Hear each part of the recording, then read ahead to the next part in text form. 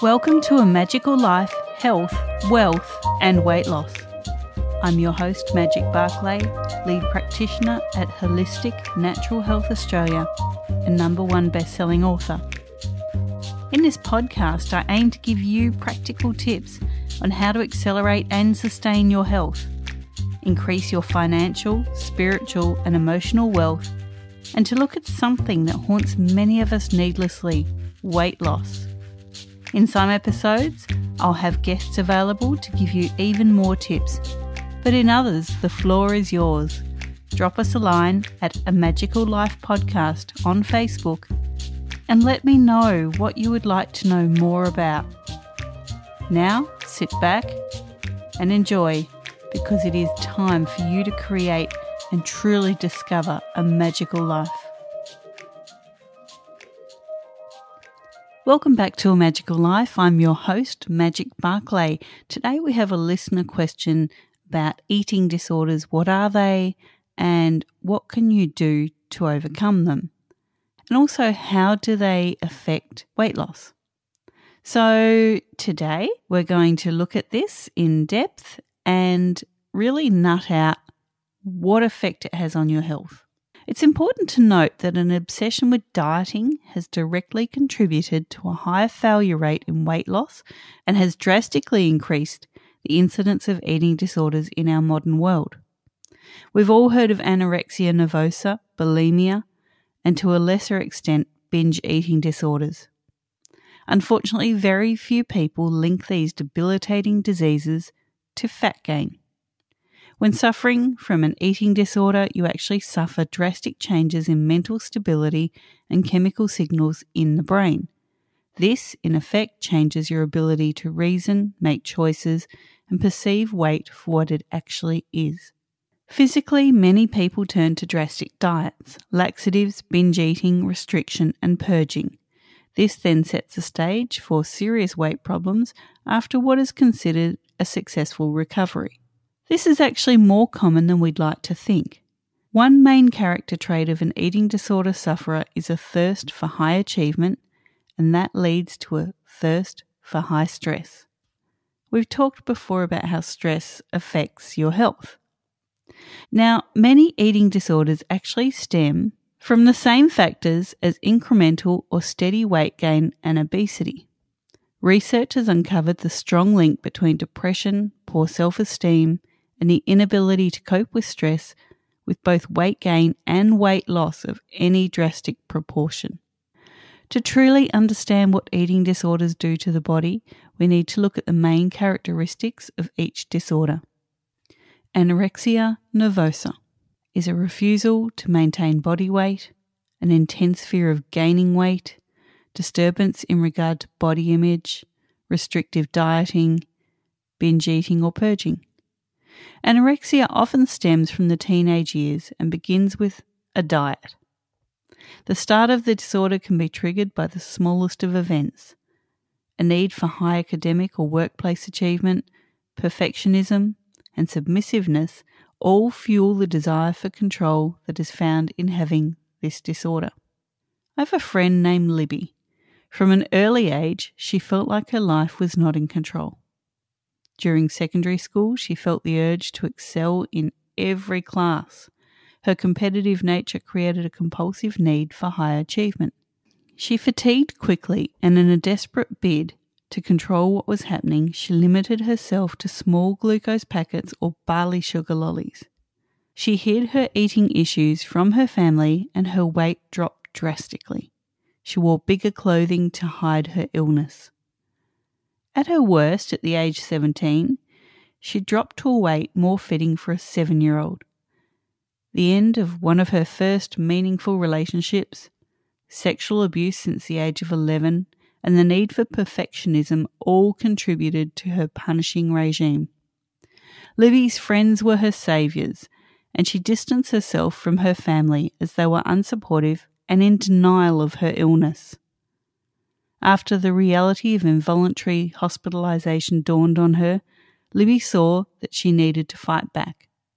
Unfortunately, her body reacted to her attempt to get well and she suffered from involuntary bulimia. Libby has a permanent reminder of that period with many serious dental issues now ongoing. After many years, Libby is still struggling to put weight back on. She has one goal: to be healthy. Libby lives with constant fear that she may put too much weight on and become overweight or obese. The damage done to her body and mind from the anorexia is a constant. Libby asked me to use her as an example today on our podcast, to illustrate just how susceptible some people can be to an eating disorder. A large part of her recovery is sharing her story. Now, I myself had anorexia when I was younger, but for me it happened just before my wedding. I was already quite thin and I thought I was fat. So I went to Jenny Craig, which I should never have done because I was a normal weight. I lost even more weight. I remember going for the last fitting of my George Gross suit for my wedding, and it was falling off me. It was a size 8 and it was falling off me. And you know what? I just couldn't see it. Now, I had the start of anorexia, which was part of another eating disorder or mental disorder for me, and I'll talk about that towards the end of today's podcast.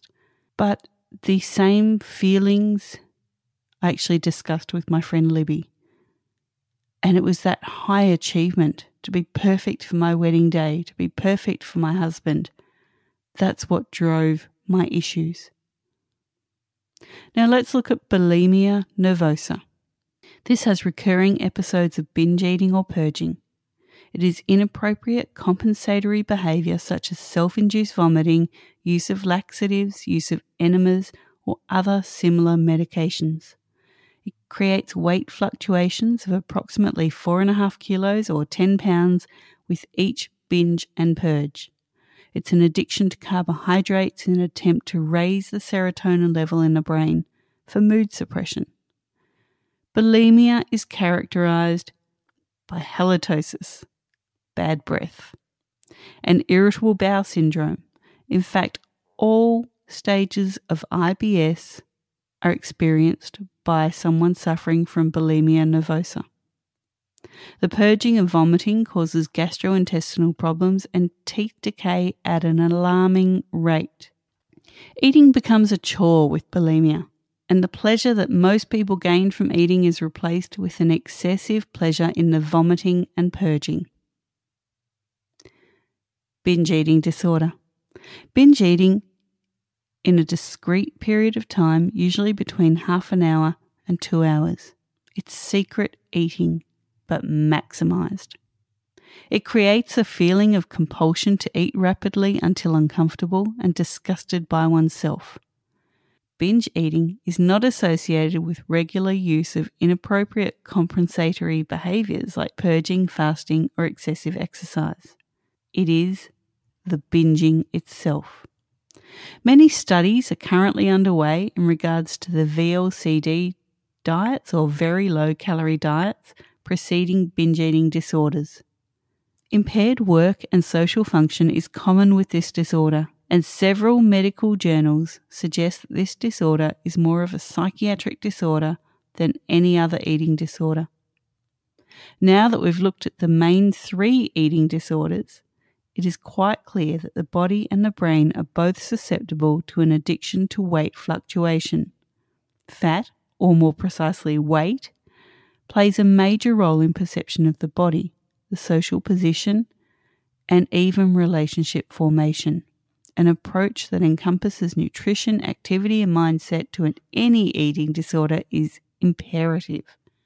Now, I did say that we would discuss other psychiatric disorders or mental disorders. I myself have body dysmorphic disease, or body dysmorphia, or body dysmorphic disorder as a gazillion names, but it basically means the same thing. I cannot see my body for what it is. In my teenage years, I was a heavy drinker. I didn't eat very much food, but I drank. I drank to avoid pain. I drank to avoid my family's breakdown, I really had an issue there. Food was not my go-to. I already had the start of anorexia. Now, I would eat once a week. I would probably binge eat that once a week. And then I would spend the rest of the week panicking about putting weight on. Absolutely freaking out about it. Was it true anorexia? No. It was body dysmorphic disorder. But I didn't know that then. Again, as I said right before my wedding, I went on this massive weight loss kick, but I didn't have a weight problem. In fact, it took for me to get to the point of such frailty from my eating disorder that I still could not see because of the body dysmorphia, but it took the dressmaker pointing it out to me for me to actually see what was going on. And even then, I argued the point. Beyond my wedding, having the children, I had no relationship with myself. So I put weight on as I got pregnant. And boy, did I put weight on. I actually tripled my body weight. Yes, I was carrying a baby, but I became super morbidly obese because I had no concept of my weight, what I looked like. I had no relationship with myself. I had low self-esteem, and my weight tripled. That takes us to psychological trauma. What trauma did I have? I had the breakdown of my family. I had being a very high achiever at school, having to get the best marks, the best grades. I had my alcoholism. I had the start of my eating disorder. I had so many psychological traumas, and that all wrapped up in a very low self-esteem and very low and poor self-worth. The human brain can be a wonderful and fascinating organ. What sets us apart from our primate ancestors is our ability to make choices that are relatively independent of biological and genetic history. With our rapid progression to becoming a dominant species, we have evolved quicker than our emotional and psychological capabilities. How many times have you heard of people eating for pleasure, pain, or reward? How many times have you been tempted by that chocolate in the cupboard or that drink of alcohol just because you felt you needed it? The fact is, part of your brain did need it. We have an attraction to chemicals that can soothe our psychological response. Whether we are happy or sad, we are compelled to seek comfort in foods and substances. Combine our natural desires for food with conditioning, and you will soon see why we have a link between psychological trauma and overeating. When I was young, I learnt very quickly that pain was rewarded with food. If I fell, I was offered a sweet to soothe me. How many of us have had parents or grandparents who rewarded us like that? Even a trip to the doctor was rewarded with a lollipop. It's quite common for us to use food as a comforter. Even as babies, if we cry, we are given a bottle or a feed to soothe us. This creates an ingrained need for food as a crutch. Later in my life, getting sick with cancer and multiple other conditions, I found that I was reverting to food as a soother, as a reward. When I had a really bad day, I would comfort eat. I would crave things. As my pain levels had risen, I would have to stay alert and aware of the messages my brain was sending through my body. Now, this is something I'm sharing with you so that you know what to look for. The response you experience to trauma may be only slight, and you may not recognize it straight away. When you battle with fat gain or loss, you need to be analytical with your actions. Newton's third law of motion. For each action, there is an equal and opposite reaction. Now, this is not entirely accurate, but can be a mantra that can save you from extra weight gain. As a species, humans are attracted to psychological trauma. We create it. We put meaning on it. No other animal does that. We need to be aware. We need to be alert, ready to respond. and most importantly, ready to act on any psychological trauma. We need to see it for what it is before we make it mean something else. Food addiction. Addiction is a physical and psychological dependence on a psychoactive substance which crosses the blood-brain barrier once ingested, temporarily altering the chemical status of the brain. Now, this could be alcohol, it could be food, it could be a substance or a chemical. An addiction could also be to an emotional response.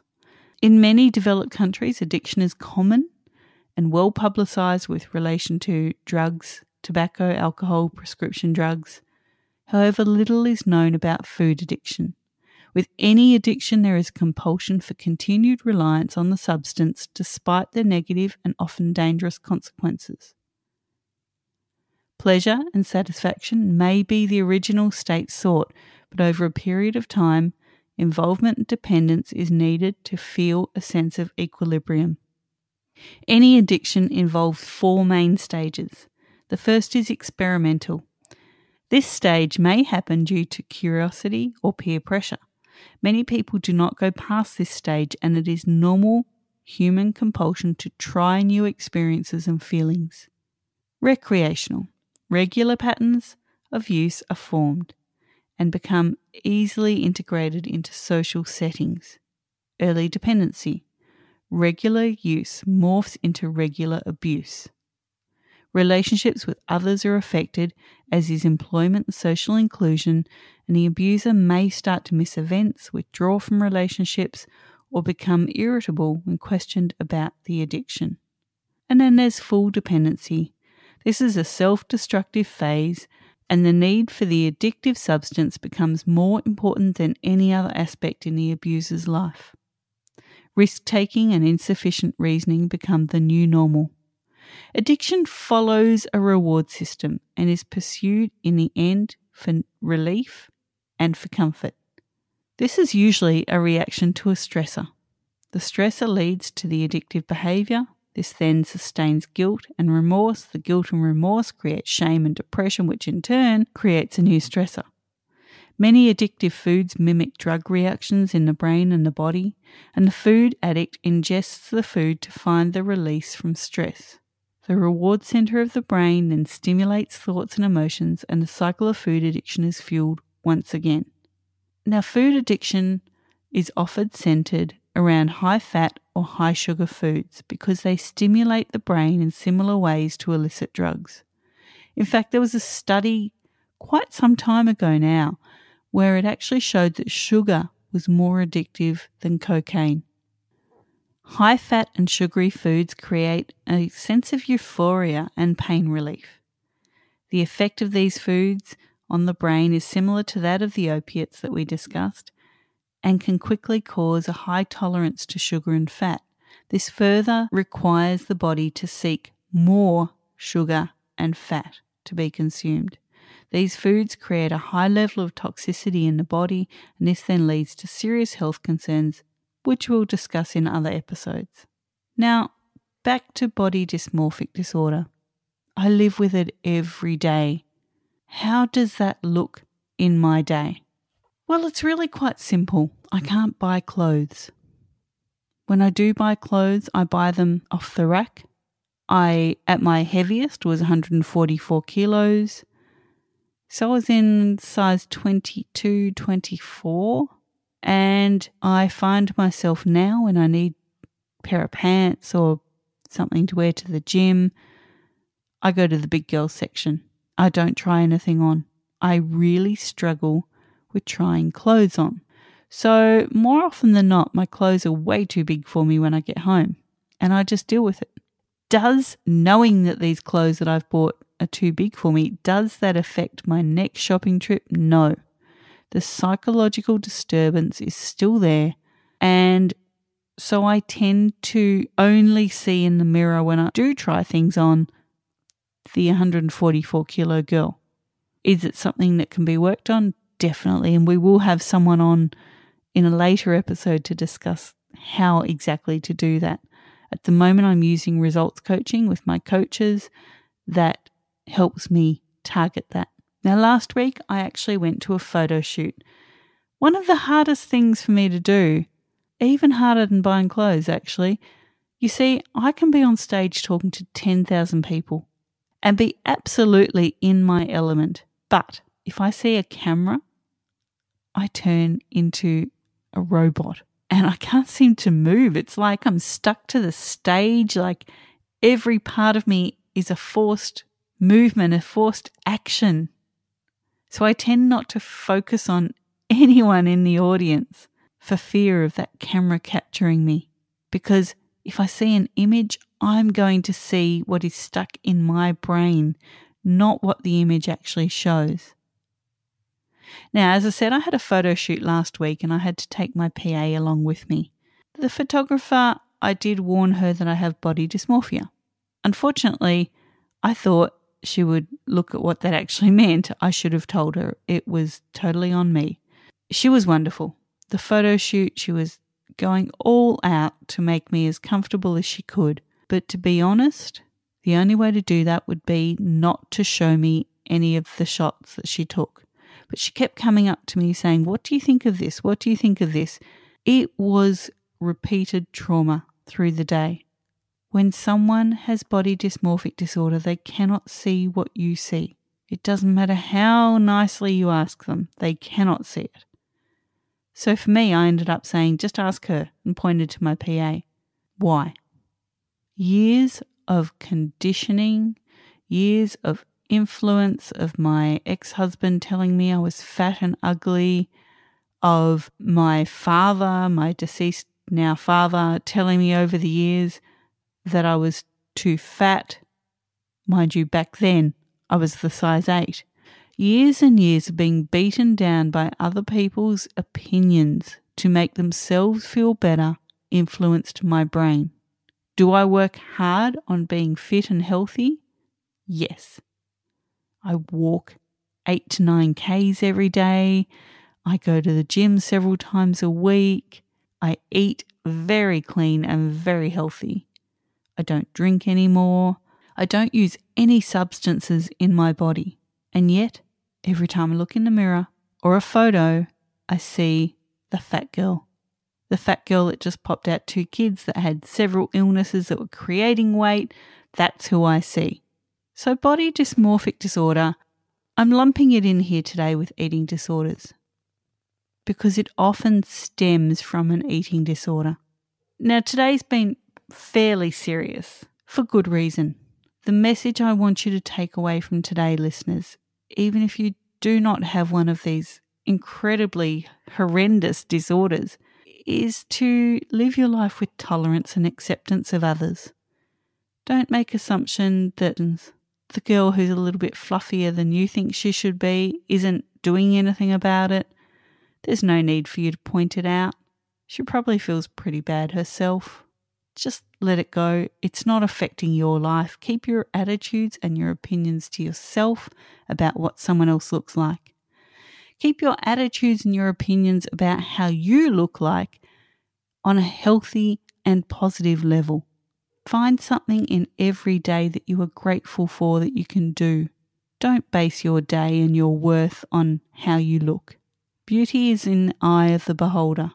But beauty isn't just what you see. Beauty is what you say, what you think, how you act, how you be of service to others, how you be of service to the environment. It's not just what you can see in the mirror. That's a fairly deep episode for today. And I would really like to thank you all for coming on this journey with me today.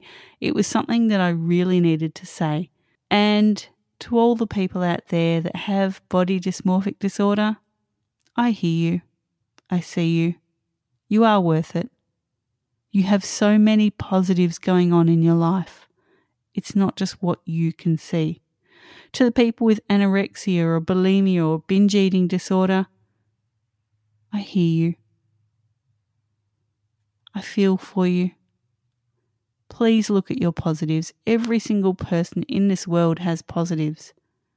Positive attributes, positive thoughts, positive skills. Please look at your positives. Now in episode 13 we have the gorgeous Kay coming on, Kay Doran. Kay will talk to us about all things wellness and positivity.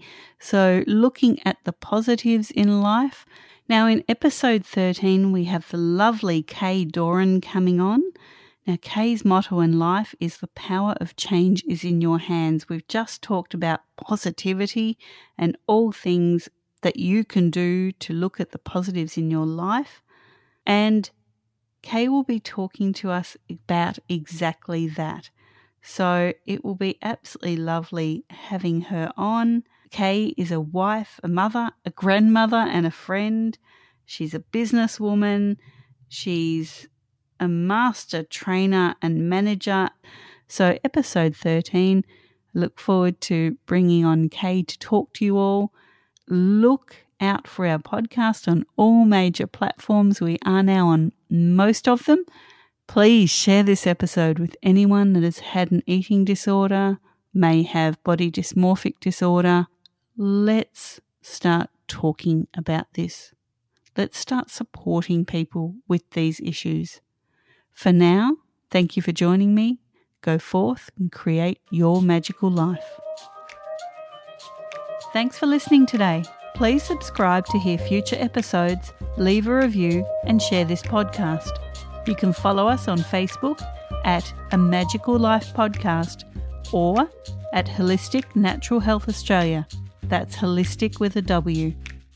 You can find us on Instagram at Holistic Natural Health or at www.holisticnaturalhealth.com.au. That's where you'll access all sorts of articles, freebies, and more.